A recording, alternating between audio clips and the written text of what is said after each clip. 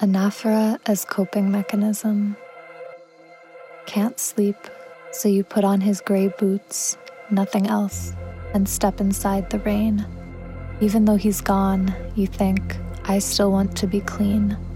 If only the rain were gasoline, your tongue a lit match, and you can change without disappearing. If only he dies the second his name becomes a tooth in your mouth. But he doesn't. He dies when they wheel him away and the priest ushers you out of the room, your palms 2 puddles of rain. He dies as your heart beats faster, as another war coppers the sky. He dies each night you close your eyes and hear his slow exhale, your fist choking the dark, your fist through the bathroom mirror. He dies at the party where everyone laughs and all you want is to go into the kitchen and make 7 omelets before burning down the house. All you want is to run into the woods and beg the wolf to fuck you up. He dies when you wake and it's November forever. A Hendrix record melted on a rusted needle. He dies the morning he kisses you for 2 minutes too long, when he says, wait, followed by, I have something to say, and you quickly grab your favorite pink pillow and smother him as he cries into the soft and darkening fabric. You hold still until he's very quiet, until the walls dissolve, and you're both standing in the crowded train again. Look how it rocks you back and forth, like a slow dance, seen from the distance of years. You're still a freshman, you're still terrified of having only 2 hands, and he doesn't know your name yet, but he smiles anyway, his teeth reflected in the window, reflecting your lips as you mouth, hello, your tongue a lit match. This is Bailey Kobelin coming to you from inside the infinite kaleidoscope.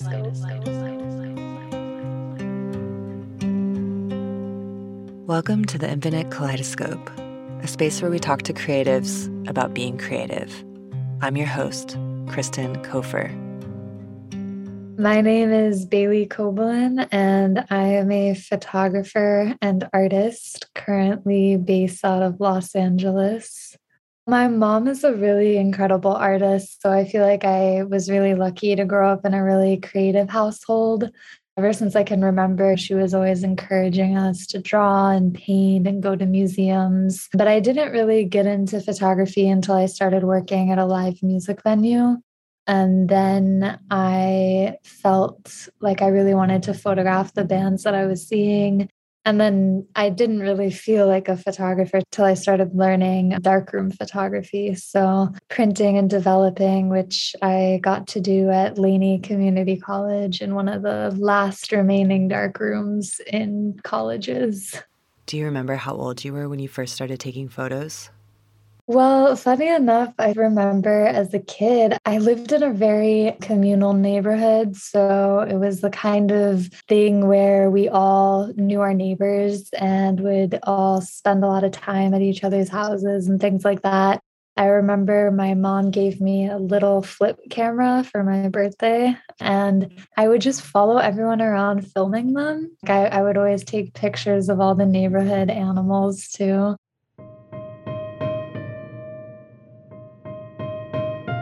I met Bailey Kobelin when they were a teenager. They had an interest in my photography, and I tried to explain how I did certain things. In the years after our meeting, they have assisted me on numerous photo shoots, and I've even assisted Bailey. Bailey has taught me a lot, and I feel lucky to have such an intelligent and supportive friend. I know Bailey hates it when I bring up their age. Honestly, Bailey is an old soul at heart, but I was just so curious, as the only Gen Z that I'm good friends with. How was it being born into technology? Do you remember a time before phones? Oh, yeah, definitely. I think I got my first phone when I was 13, I think. And I remember I wasn't allowed to text or call on it. It was only if there was an emergency. Do you think that besides the cell phone being an emergency tool, that it was also something you wanted to create art with? Yeah, I remember using disposable cameras as a kid. But I think the generation you grew up with, you're always going to use the tools that are most readily there. So now, I feel you have kids using iPhones and taking photos from a really young age. So I think that I used those flip phones just because it was what was readily available at the time. But when you learn more about the art of photography, I think that you start having appreciation for a lot of the older and newer things, like analog film photography, and then, the brand new shiny cameras that make the perfect digital photos. Yeah. Well, they make the perfect digital photo when you know how to use it. Oh, yes, that's true. I actually just bought a 4x5 camera, so I'm really excited to learn that. I've talked to a lot of photographers that say they never felt like they really got the craft of photography completely until they did 4x5. So I think that's interesting. It definitely feels like a really new world because you really have to calculate a lot more of what you're doing. And since the film is so expensive, it's less trial and error. Have you taken any photos with it yet? I've been in an artistic rut lately, so it sits on my shelf and it mocks me, but I plan to take photos with it soon. The whole pandemic has made it harder in some ways. It's been many waves, and it's helped me take a lot of time away from social groups that I think influence all of us in certain ways. Some of that isolation, I think, was really great for my painting. I started doing a lot of surreal painting. I used to work at Amoeba Music, and before they closed because of COVID, I took a bunch of old vinyl records that they were going to throw away. So I used those to paint on, and it got me into painting on other surfaces because I feel like for a long time, I really hated painting on canvas because a blank canvas really stressed me out. I didn't know what to put on it. But having these records, what I did is I made each piece according to the song title on the record. And I would even listen to that song while I was painting it. And because records, they have this shape to them, right? There's circles and there's an inner label. And so I would paint not on the label, but within just the vinyl part. And so I think having a shape and then also having those sounds and like a theme, I consider each one has like a theme based on the song title. It gave me sort of like thing to start with. It wasn't just a blank canvas. There was already something there. How many of those records did you paint? I've done be about 5 12-inch records and then about 15 of the 7-inch records and a couple laser discs. I hope to sell them at shows. I feel like the nice thing about making paintings compared to photography is that you really only have one. Especially with this, it would be difficult to make prints of these paintings. So I do like the idea of having this more tangible artwork out there. When you are not in an artistic rut, how do you find inspiration? The reason I think I've been in a bit of a rut because of COVID is a lot of my inspiration came from my queer music community that I was a part of in the Bay Area, and just going to shows with really amazing artists and meeting cool people everywhere I went. That was really inspiring to me.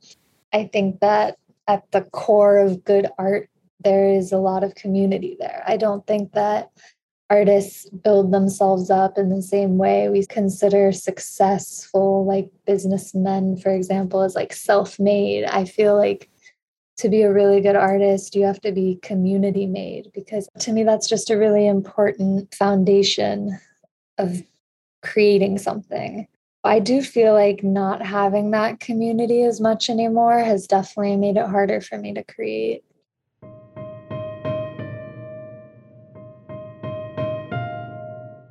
Bailey, I've been thinking about this all day. Let's talk about death and dying.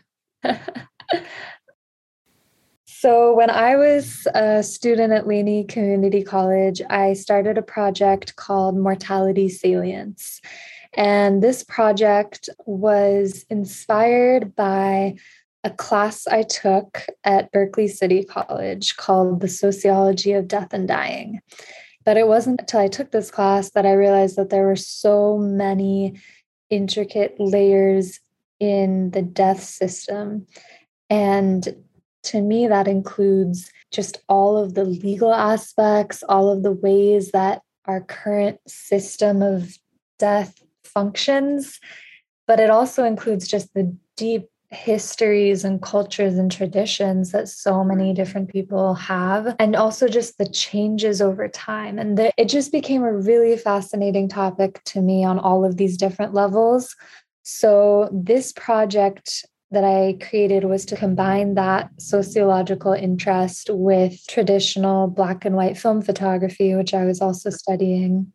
So I brought people into a studio. I even brought you, my dear friend, to my studio. And I interviewed people about their experience with death and dying. I tried to ask a range of questions to give people the option to either speak about their personal traditions and beliefs or speak about just their general thoughts about death and dying, or if they felt comfortable enough to share an experience of bereavement. Then, after we had this conversation, I took their photograph.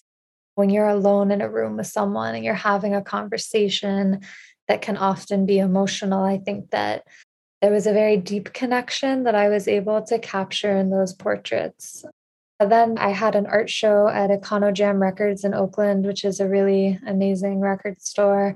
I had the photographs displayed along with text from the interviews, which I selected based on what I thought was the most unique thing that someone had said. The photos stayed up for about a month, and it was really great hearing what people had to say about it. One of the employees at Econo was telling me that he witnessed people walking in and having conversations about their own experiences with death and dying after seeing the project. And to me, that was the most powerful thing anyone has ever said about anything I've created.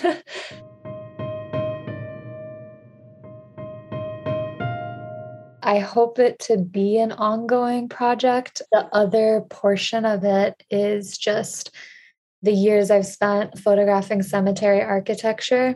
So that was an interest I had when I had first started learning photography because I really wanted to practice shooting film and printing on faces. So I would go to Mountain View Cemetery in Oakland and I would photograph the statues' faces to practice portraiture. And that sort of evolved into my sociological interests, where I was thinking just how much different cemetery scapes across different places in the world and throughout time, like what they show us about the societies and about the individuals living in those societies. So now, anywhere I go, I always have to find the cemetery and photograph the art there. Are you still photographing cemetery architecture? Yes, actually, I've been slowly breaking from my lull in little increments. So, about 2 weeks ago, I went to Evergreen Cemetery in East LA and I brought one of my medium format cameras and photographed with that, which I hadn't done in a long time. And I actually just got the film back. I haven't scanned it yet, but it turned out really good. I went alone on a day off and I just really took my time. If you could do anything going forward in your creative path and don't worry about restrictions or anything right now, just fantasy, what would you do? I think that I would put my time into making more physical prints because a lot of my work right now, it only exists in digital scapes. And I only ever feel like I've created a photograph when I'm holding it in my hands. So I would love to start printing really big too and just put the physical art out there for people to see, whether it's just like selling prints on the side of the street or having the work in galleries. I think that would be a really important step forward for me. I can see your work in art galleries. How can people find your work? I have a website and I unfortunately have an Instagram. The website is BaileyKobelin.com and my Instagram handle is also Bailey Kobelin. From going to your website or Instagram, is that how people can contact you? Yes, I'm offering virtual portraits still for people that are cautious of COVID or people that live outside of Los Angeles. I'm always looking to create with people, whether it's photo or video. Tell us more about your virtual photography. I thought that it would be a really interesting thing to experiment with. My first thought was that I could project people's faces really big onto different objects and surfaces. So that's what I initially started playing around with. And then later down the line, because I was painting so much, I took inspiration from the work you were doing with the water trays. And instead, I was using overhead projector sheets and just painting on people's faces and then taking photos. So that was really great. Why do you think you enjoyed doing this? Well, I think what I enjoyed the most about it at first was just having an excuse to talk to someone because I think that a lot of us got pretty lonely there at the beginning. But eventually, I really respected the way that this craft can shape and mold according to the social conditions. Photography, especially, we're both interested in portraiture, and that's something that requires human interaction. And so to create something that uses the foundation of portrait photography but doesn't involve interaction, to me, that was a revolutionary idea. I think it's incredible how many photographers were able to do this and just how it reflects what our social world was like at that time. And also just the way you can push the medium. So, in a way, it almost allows you to do more, like you're pushing the medium in a different direction, which I think is really interesting.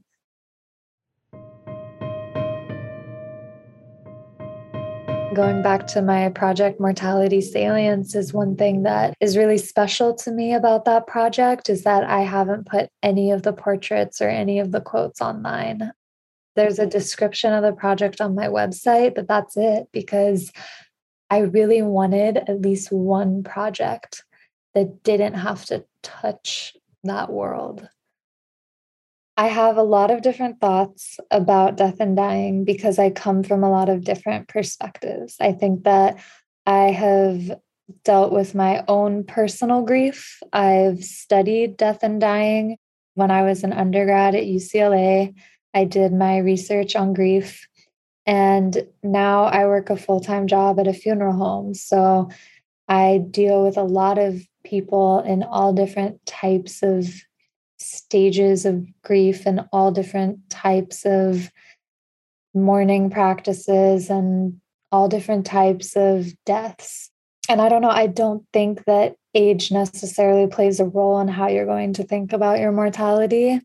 Yeah, I mean, that's something that is important to me as someone that has talked to a lot of people in all different areas of life. I mean, I really don't think that age is as prevalent. People experience grief and loss at all ages of their life. And I think that focusing on just older people has some consequences. You can leave out people that have experiences at younger ages, but also just the fact that people do unfortunately die at younger ages. It's not always something that happens to someone when they get old.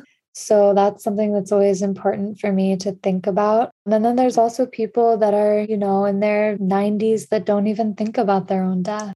And also, I don't think that you're ever too young to plan your death if that's something, you can do. At least planning certain parts out can be really beneficial. Honestly, dying is really expensive. So the more that you prepare in advance, the easier I think it is for everyone at any stage.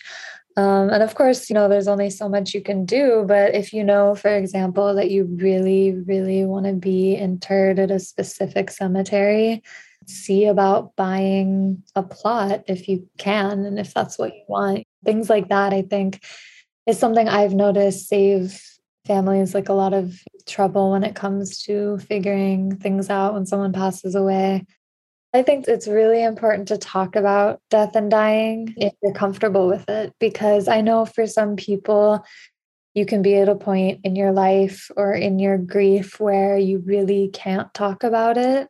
I respect that, which is why my art project, it's all volunteer based. I try not to ask or pressure anyone to be a part of it. I really want people who want to have these conversations because in a way it is a really weird, uncomfortable topic for some people. And I think that's something that we really need to change. It's not going to be helpful when you have a loved one who's experiencing grief and you're not comfortable being there and talking about it. Do you want to continue working in this world?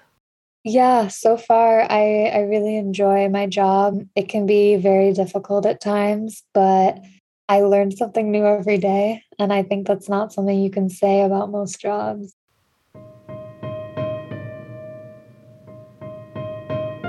Bailey is really passionate when they talk about death and dying, and they probably made you think a little bit about your own experiences.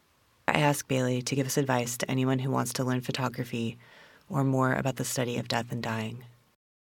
I think if you want to get into photography, you should absolutely learn film. And I think if you have the ability to get your foot in the door of a dark room, that is going to forever change the way that you see photography. And I think that it is only going to make your digital photography better. So I definitely advise people to learn as much as they can about developing and printing film. And then I guess in terms of the death industry, it really depends what kind of work you want to do. But I think it is important to think about what you'll be dealing with because honestly, like the hardest part of my job isn't dealing with decedents, it's dealing with a lot of just a very, very emotional environment and very emotional people that you're dealing with just on a daily basis. So for that, I feel like I've had to be emotionally stable myself, which is something I thought about too going into this. Like, am I ready to have a job where I can't just zone out or come in late or things like that? Do you have any advice for what you do to stay stable? It's always just going to be art. I think that's what really helps me. I've been writing a lot more lately just to get my thoughts onto something. And for me, painting is always my more emotional outlet than photography because Okay. it's a very physical action, I think, to put something onto a canvas or onto a piece of paper. But for me, it's just really therapeutic, just the action of it. Bailey, tell us more about the poem you read at the beginning of the show. So that poem is by Ocean Vuong, who is a queer poet and author, and it's from his 2016 collection called Night Sky with Exit Wounds. And I really love that poem because to me, it's a really beautiful poem about grief and loss. And it's not necessarily clear what kind of loss, which I like because I think I've read that poem and I've applied it to losing a friend or losing a relationship I cared about or losing someone who passed away. So it's definitely my favorite poem about death and dying. It's a beautiful poem. If you could give advice to yourself right now, how would you tell yourself to get out of your art rut? Stop binge watching the X Files and get out of bed. No. Okay. I think that I would tell myself, well, actually, this is advice that my mom gave me, who, by the way, is an amazing painter, Jules Kobelin. Huge shout out to my mom. She's incredible. But she told me that if you feel like you just need to lie in bed all day and do nothing, listen to your body. Because when creativity comes, it's going to come and you're going to act on it.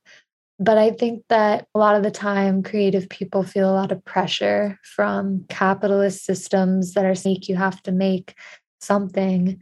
But if you don't feel like making anything and you're in this creative rut, that's okay. So that's what I'm trying to remind myself that when my inspiration comes, I'm going to use it and I'm going to create. But if it's not here right now, that's okay. That is great advice. The more creatives I talk to, there seems to be a theme about being made to feel that you have to constantly produce. Yeah. And I think that kind of goes back to what we were talking about at the beginning with the internet. No, I mean, it's really hard. Sometimes I get so depressed about putting my photos on Instagram because it's like this constant tie between I know that art can be above and outside of capitalism. But at the same time, when you work so hard on something and you did it all for free, and then you put it out on Instagram and people see it for free, it can sometimes just feel really degrading. And I want to share my art, but I feel like I need something more. I need a more tangible experience. I mean, especially if I'm not going to be able to pay bills on art, then there has to be, some kind of interaction. It's going down a really dark path, but hearing that so many people have the same feelings about it as I do kind of gives me some hope that we can find a different way to share our artwork. I mean, that's the other thing too about my project, Mortality Salence. Like, it's important for me to keep it in person because it's something that I can do as an artist. It's one thing I can do to preserve that realness of art because, owning an NFT or seeing someone's work on Instagram, it's never going to be the same as being in a room with humans experiencing that. But at the same time, I feel like COVID changed my perspective. Before COVID, I was so set on this project not being online. And then COVID really made me reevaluate that because we got in a situation where, it's not safe still for a lot of people to be in rooms with other people. And while that's something we never really imagined, it's drawing attention to a lot of things I didn't think about and things where, okay, well, art is possibly going to have to exist digitally. And there are benefits to that. I mean, you can reach people in all walks of life and all over the world who won't have access to your work otherwise. But like, how can we do it in a way that really uplifts the artists and gives back to them?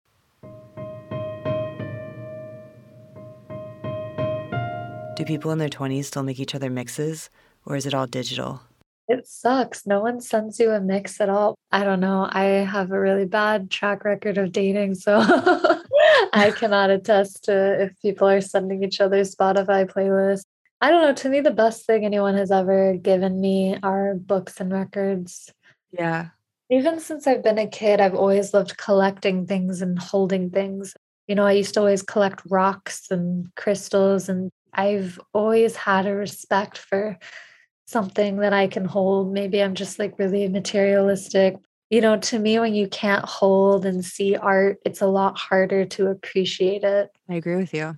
I work right now with a lot of older people and a lot of people from like really different belief systems. And since I moved to LA, I've mostly met straight people. I don't know how that happened, but it's been interesting, talking to people that don't get certain things.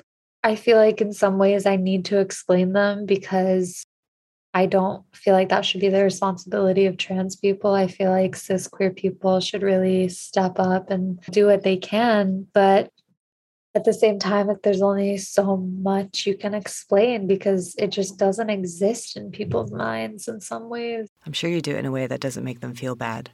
No, I think that that is one issue I have with younger queer people is I think they have a lot of anger. And I respect that and I totally get that, but I don't think that the way a lot of people use that anger towards like cis and straight culture, it's not a constructive anger. I think that people really just need kindness even if they're filled with hate because a lot of the time that hate it just comes from a lack of knowledge or just not understanding and there's many ways you can talk to people and even if they don't understand you, you can at least, gain their respect. I think that right now is a really difficult time for a lot of people. So just remembering to be kind to people, but also just do what you can to keep the things you love alive because it's heartbreaking to see so many places disappear because of COVID. Just support small businesses in any way you can. Pay your friends that are artists, pay artists that even aren't your friends. Just show people that you care about the things they're doing that are outside of bureaucratic capitalism. Because I think that that's like the only way that our scenes and our music and our art is going to make it. I think that is beautiful. Thanks. And that's how I feel.